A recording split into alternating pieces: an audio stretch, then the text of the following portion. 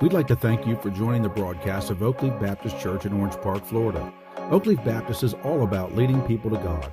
We do this by learning God's Word, loving God and others, and living out our faith. For more information, visit us online at oakleafbaptist.org. Hey, Oakleaf Baptist Church, it is great to be able to spend some more time in God's Word with you tonight. Listen, I'm excited about what God's doing and how He is working.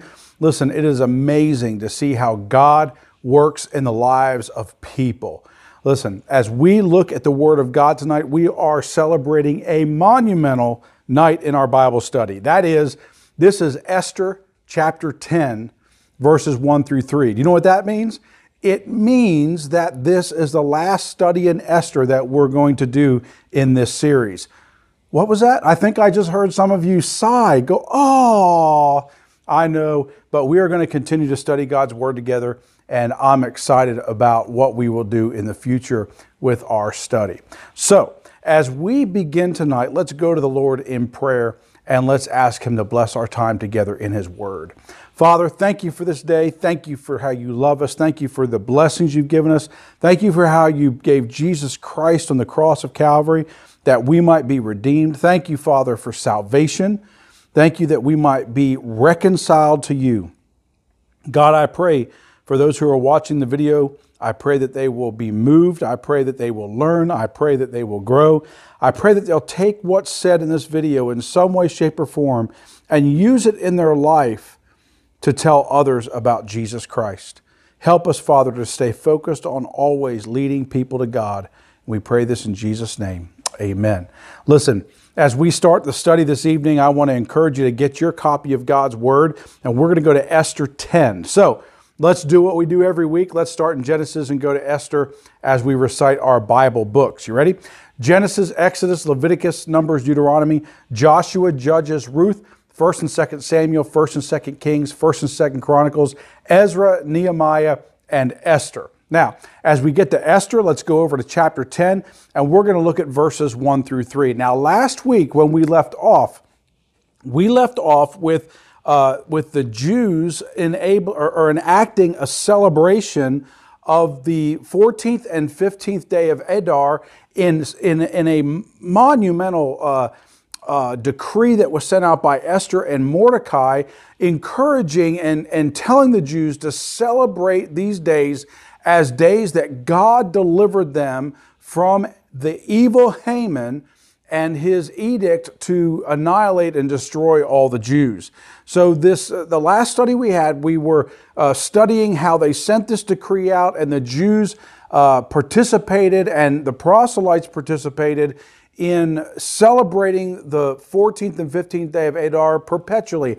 Every year after this decree went out, they would celebrate to remind everybody how God providentially took care of His people and how He saved them. He rescued them from destruction.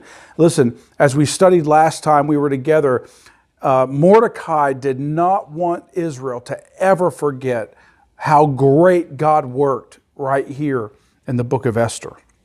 So, tonight we're going to close out the book with chapter 10. Let's start and let's dig a little deeper here into verse 1. The Bible says here, "And King Ahasuerus laid a tribute upon the land and upon the isles of the sea." Now, this idea here is that he laid a tribute across the land. He laid a tax out. He sent out, and basically the coffers, the treasury needed funds. You say, well, why? It's a kingdom. Well, let's consider. He has thrown some very large parties that cost a lot of money. He has went to war and went down into Greece, and that resource to carry an army down there and go through all that, it cost a great deal of money. Now, mind you, this war in Greece was still going on even as we approach chapter 10, the one that we studied way back in like chapter 2. Okay? It's still going on. So you can imagine, it went on for about 10 years, the resources that went into this battle that was waging there. As we look into the study notes and we look into what God's doing here, we need to remember that he says here, the king Ahasuerus laid tribute. He sent tax upon all the land and upon all the isles of the sea. Now, the isles of the sea that it is referencing to here is those isles that were made captive in that military movement that went down through Greece. So we're talking about the Isle of Tyre, or Tyre. We're talking about Cyprus. We're talking about Ardis. We're talking about all those areas, kind of down that way, those islands. Probably the islands right there off of the Aegean Sea. And you can look at a map and you can locate those if you'd like to take the time to do so. But these were all the isles that were taken over from the Greeks as they went down through there and they had their military campaign. We see here that in this verse, these wars that took place that went again, we're talking about a 10-year period of time. This was just a constant financial burden to Ahasuerus as he continues in his kingdom, trying to complete this military campaign. So let's go into verse 2. The Bible says, "And all the acts of the power and of his might, and the declaration of the greatness of Mordecai, whereunto the king advanced him, are they not written in the books of the chronicles of the kings of the Medes and Persians?" Now, if we look at this verse, we see here, "and all the acts and power of his might." That word might in this passage of Scripture is also translated authority. So all the acts and the power of his authority and the declaration of the greatness of Mordecai are now recorded for a lifelong, a continual remembrance of who Mordecai was and what he did and the power he held and the authority that he had. All of that was recorded in these Chronicles of the Kings of the Medes and Persians, and these were there perpetually for all people throughout time to be able to see and read. Now, you have to understand that the historical documents that were kept by the Medes and Persians were ones that were notoriously detailed and well recognized. And we need to remember that it's important that not just the biblical history that we see as we read the Scriptures, but the secular history that exists in this world backs up. It supports what the Bible is saying. Now, regardless of whether it supports it or not, the Word of God is true and it's right because it is God's Word. However, normally, in 99.9% of the time, secular documents, historical documents, will support what Scripture tells us. I think it's interesting that throughout my life, as I've studied the Scriptures and read these historical documents, I think it's interesting how sometimes the Bible gives us facts and information that you can't find in secular documents and historical recordings. Listen, just because the secular historical recordings do not have proof of what the Bible says does not mean that the Bible is wrong. The Bible is right, and it has yet to be proven wrong from a historical standpoint. It is God's Word. It is true. It is reliable. You can build your life upon it. It is preserved. It is there for us to grow, not just academically to learn about who God is and what He's done in the past, but for us to spiritually grow. That means that the Holy Spirit of God is going to, what we call, illuminate. That means that He is going to take God's Word, it is living, and as we read it, the Spirit of God is going to illuminate it. He's going to make it real in our hearts and in our lives so that we can grow personally in our relationship with God and our understanding of the Scriptures. It comes through the Word of God, the hearing and the listening of it and the Holy Spirit's illumination of it can only come through our time we spend in it. It's not just going to happen as we live a life of a believer. It's going to come directly from reading the Scriptures and studying them. So as we do that and we see that, understand that the Scriptures always takes authority and precedence over anything that we have or exists, okay? So as we look at this passage in verse 2, we see here that the Targum tells us about this particular verse, that a note that it gives is that Ahasuerus actually ends up taking all of Esther's kindred, her family, and declaring them free so they would no longer have to live in slavery. As we see here in verse 2, it says that whereunto the king advanced him.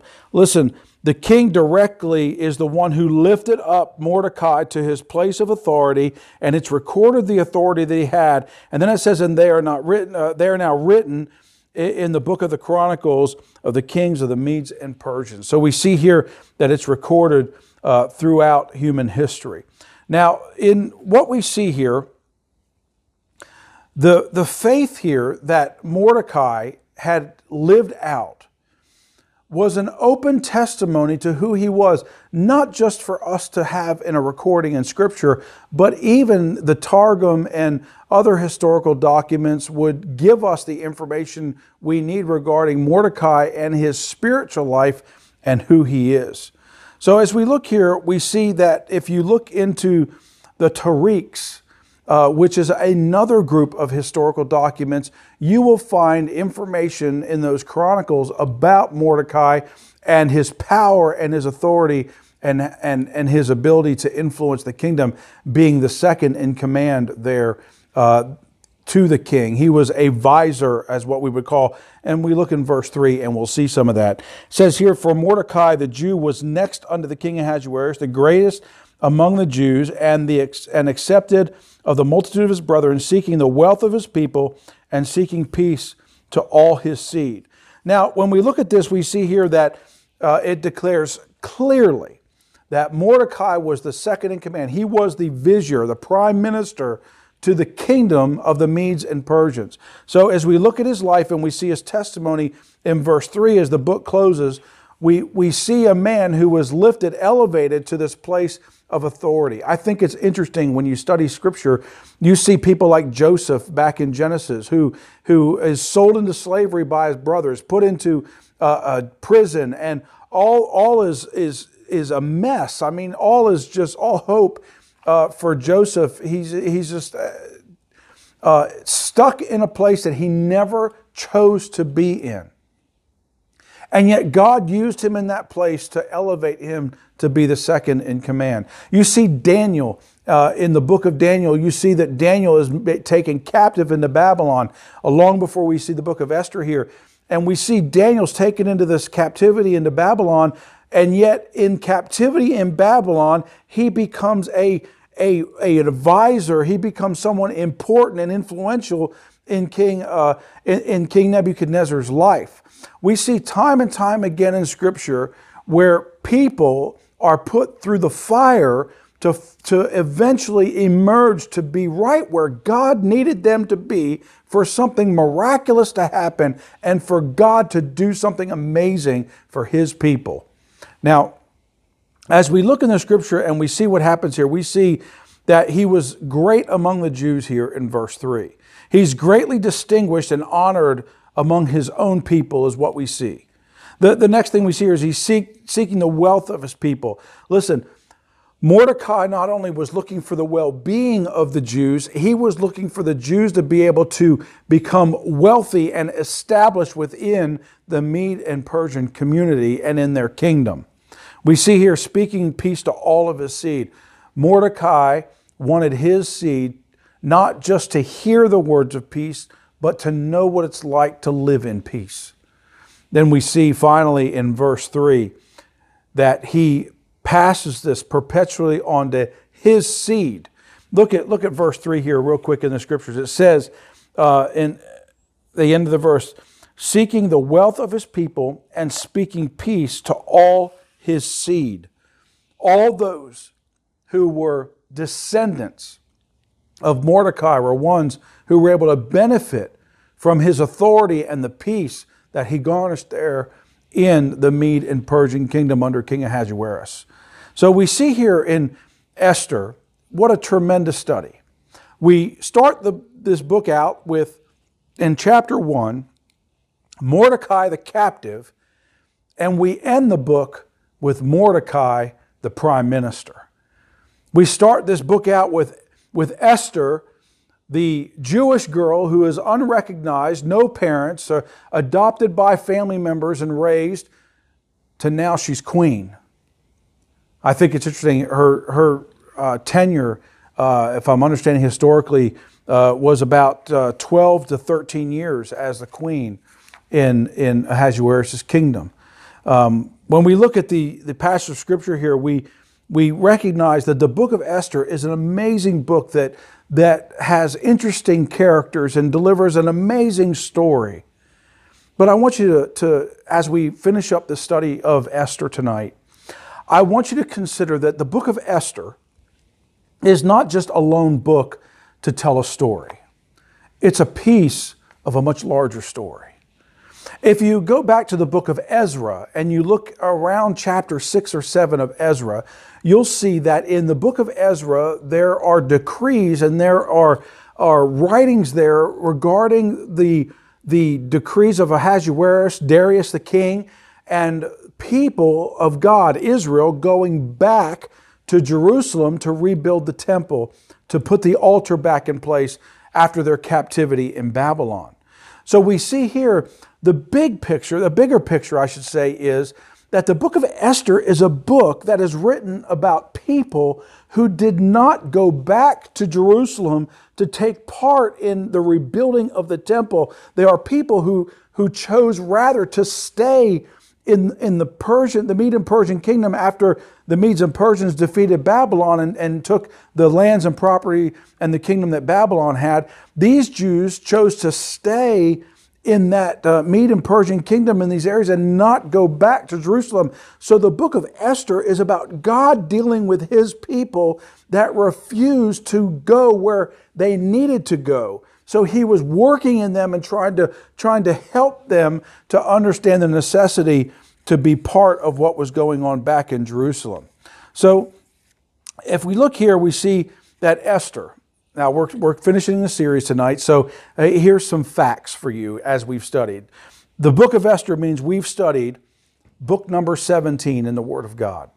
We've went over it every week, Genesis through Esther, and quoted them.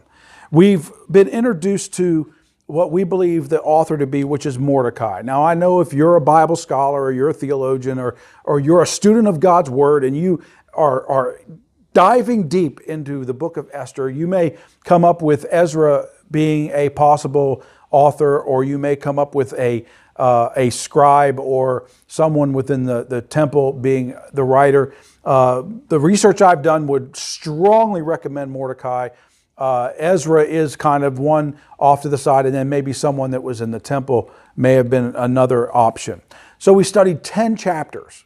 That 10 chapters broke down to 167 verses, 5,637 words. Now, the key word in the book of Esther, as you study it and as we looked at it, I kept saying it over and over again, is the providence of God. The providence of God. The providence of God. Listen, nothing happens by mistake with God. He works as a sovereign God. As we continue to look, we see, as we look back on the study we've done, Esther chapter 4, verses 13 and 14 were the key verses. And that was, then Mordecai commanded to answer Esther, think not with thyself that thou shalt escape in the king's house more than all the Jews. For if thou altogether holdest thy peace at this time, then shall their enlargement and deliverance arise to the Jews from another place, but thou and thy father's house shall be destroyed. And who knoweth whether thou art come to the kingdom for such a time as this? Listen, at that point, it's almost as if there's a turning point in Esther's life as Mordecai encourages her and coaches her to engage with the king to save the Jewish nation. The key subject that we find in the book of Esther as we've studied is the threat of extinction of God's people and God's providential protection of them as, let's face it, Satan tried to destroy them. As we studied, this isn't the first time Satan tried to destroy God's people. Even back in the Garden of Eden, what happened between Cain and Abel? Satan was trying to destroy God's plan. As we look at what takes place in the flood and the destruction of the world, the Tower of Babel, all this takes place to bring us to what happens in Egypt. Satan trying to kill all those babies in Egypt as Pharaoh gives his decree that all the male children be killed. Why is that so? It's so because it was Satan trying to exterminate the Jewish people. As we continue to read the scriptures, we find out time and time again, Satan tried to destroy the Jewish people. We even get to the New Testament and Jesus is born. And what does Herod do? Herod wants all the male babies killed. Why? Because it's an attack and the extinction of the Jewish people. Because Satan knows what God is promised to do through them. And Satan knows, whether you believe it or not, Satan can testify to the fact that God is true to His word. As we look in Scripture, we see here that the Jews, they are in a bad spot here. They're going to be extinct. But God providentially intervenes. The key personalities that we studied as we looked at the book, we looked at Ahasuerus, we looked at Vashti, we looked at Esther, we looked at Haman, and we looked at Mordecai. These key players in the story, and we studied a little bit about them. The people addressed in the book of Esther are the rebellious and stubborn people of Israel, the people who refused to return from their captivity to Jerusalem to be able to rebuild the temple. The problem addressed here is, will God care for His rebellious people?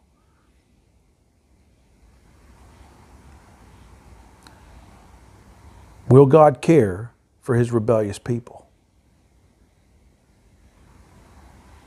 Isn't it great to know, as we look at the book of Esther and we see how God deals with His people, even in their rebellion, that He still extended grace and love and mercy and preserved them. See, if you know Jesus Christ as your personal Savior, like I know Jesus Christ as my personal Savior, we all know the reality, and that is that we fail daily in our desire to live for God. We're only human. But listen, I encourage, and I want to plead with you as a believer. Let's be careful about allowing sin to become a habit in our life. Let's be careful about that sin that latches onto us and becomes a part of us and a habit of us, that we become so distracted from our walk with God. We get detoured from our relationship with God the way it ought to be because of that sin that we've allowed to attach to us. But understand, even with that sin attached to us, God doesn't stop loving us. Listen, the Word of God tells us in the book of Romans that there is nothing that can separate us from the love of God. Nothing. Not even you or me can separate ourselves from the love of God. You say, but Bill, you don't know what I've done. You don't know the wrong that I've done. I claim to be a Christian, but I did this or I did that. Listen, if you're a believer in Jesus Christ, God loves you beyond what you have done even as a Christian. Listen, if you're not a Christian, and you've never accepted Jesus Christ as your personal Savior, and you don't have a relationship with God the Father, God loves you. I don't care what you've done. God loves you beyond anything you've ever done. He loved a rebellious and wicked people that He called His own and preserved them because He had great things for them to do. Listen, if you don't know God, if you've never accepted Jesus Christ as your personal Savior and asked Him to forgive you for your sin, and asked Him to come into your life, and ask Him to reconcile you with the Father, and give your life to Him to live it out. Listen, if you've never done that, I encourage you today to do that. And I understand you might say, Bill, you don't know what I've done. I don't need to know what you've done. God already knows, and He took care of it on the cross of Calvary. God showed you how much He loves you and wants to forgive you for your sin through the cross of Calvary and Him giving His own Son. For God so loved the world that He gave His only begotten Son, that whosoever believed in Him should not perish but have everlasting life. For God so loved the world. He allowed Christ to go to the cross of Calvary to pay for the sins of the world. He didn't just pay for good people's sins because none of us are good. He paid for the sins of the world. the rapist, the murderer, the person the leader who carries out genocide on his people, people who would do horrendous things that you would think could never be forgiven. They were paid for on the cross of Calvary. And all God says is, if you want forgiveness, if you want redemption, if you want to be reconciled to me, God says, believe that my Son paid for your sin on the cross. Ask Him to forgive you for your sin. Ask Him into your life. And He'll save you no matter how wicked you've been. God still saves and redeems people. He was doing it in Esther to His people, and He's doing it today. And if you need Jesus Christ today and forgiveness, reach out to Jesus right now today and ask Him into your life. How about the next thing here, the outline of the book? We see here the crisis anticipated in chapters 1 through 5, and then the crisis averted in chapters 6 through 10. We see here that Esther, the last thing I want to close tonight with, is Esther illustrates that God's people may lose sight of God, but God never loses sight of His people. Listen, there are things we do in life that we may lose sight, we may lose our way, we may get distracted, we may get off the path that we should be on. But please don't ever be mistaken.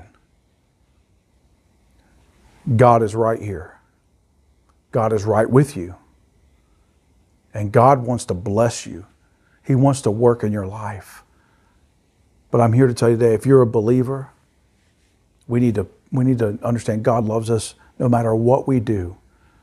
But as a believer, we ought to live in obedience to God's Word because we love God and because we are a believer. Not so we can be saved. We don't obey to be saved. We obey because we're saved. And it's a battle, it's a fight, and I know it is. But don't get discouraged. Don't get heartached over it. Pray and ask God to forgive. Pray and ask God to give strength. Get some counseling if you have a sin that is habitually attached to your life that you battle with. Get some counseling. Get an accountability partner. Get some help to overcome it. If you're watching this tonight and you don't know Jesus Christ as your personal Savior, maybe you don't think God could ever forgive you. I'm here to tell you today that God can forgive anybody. There is a man in the New Testament named Saul. Saul actually had the job of killing Christians because of their faith in Jesus Christ. And one day, Saul realized that his way was against God. And he accepted Jesus Christ as his Savior, repented of his sins, and gave his life to God. And Saul's name was changed to Paul. And Paul penned over half of the New Testament, the Bible that we read and study today. He went all throughout the regions that he lived in, preaching the gospel and starting churches. And today, the evangelism in the church that we see today is a direct result of Paul giving his life to God, even though he was a murderer, murdering Christians. So I'm here to tell you, if you don't know Christ, don't wait. Don't put it off. You don't know if you have it tomorrow. Tonight, take a moment and pray and ask God to forgive you for your sin, to come into your life. Tell God you want to live for Him. Give your life to Him. And watch Him work in you in ways and provide peace for you like you've never seen before. Listen, as our last lesson closes here, if you have any questions, if you need help, if you go to oakleafbaptist.org and you go to the staff page on our website, you can email me, you can email Pastor Ball. Either one of us would be more than happy to have a conversation with you and help you in your walk or coming to faith in Jesus Christ. Don't hesitate to put it off. Do it today. Father, we come before you. We thank you for the book of Esther and all we could celebrate as we studied it. I pray that you'll take this information, work in our hearts and lives, and utilize it. Father, I pray that if there's someone who's been watching this study and they've seen the hand of God work, They've seen the hand of God work with people who are rebellious. I pray, God, that you'll help each and every one of us as we study this book to recognize that God loves us, that He wants to work in us and He wants to be in our lives. And I pray, Father, if there's someone listening that's been struggling with sin in their life, I pray that they'll get the help they need. I pray that if there's someone that doesn't know Jesus Christ, they've never come to faith in Jesus Christ, recognize Jesus and what He did on the cross for their sin, I pray that even tonight they would pray and accept Jesus Christ. Now, God, take us as we go out of this place. I pray that you will help us to utilize this book to encourage others, to lift our hearts, and to serve you. And we ask and we pray all these things in Jesus' name. And all God's people said, amen. Hey, thanks for joining the study, and I hope you have a great week.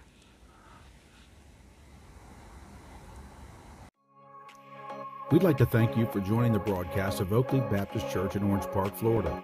Oakleaf Baptist is all about leading people to God. We do this by learning God's Word, loving God and others, and living out our faith. For more information, visit us online at oakleafbaptist.org.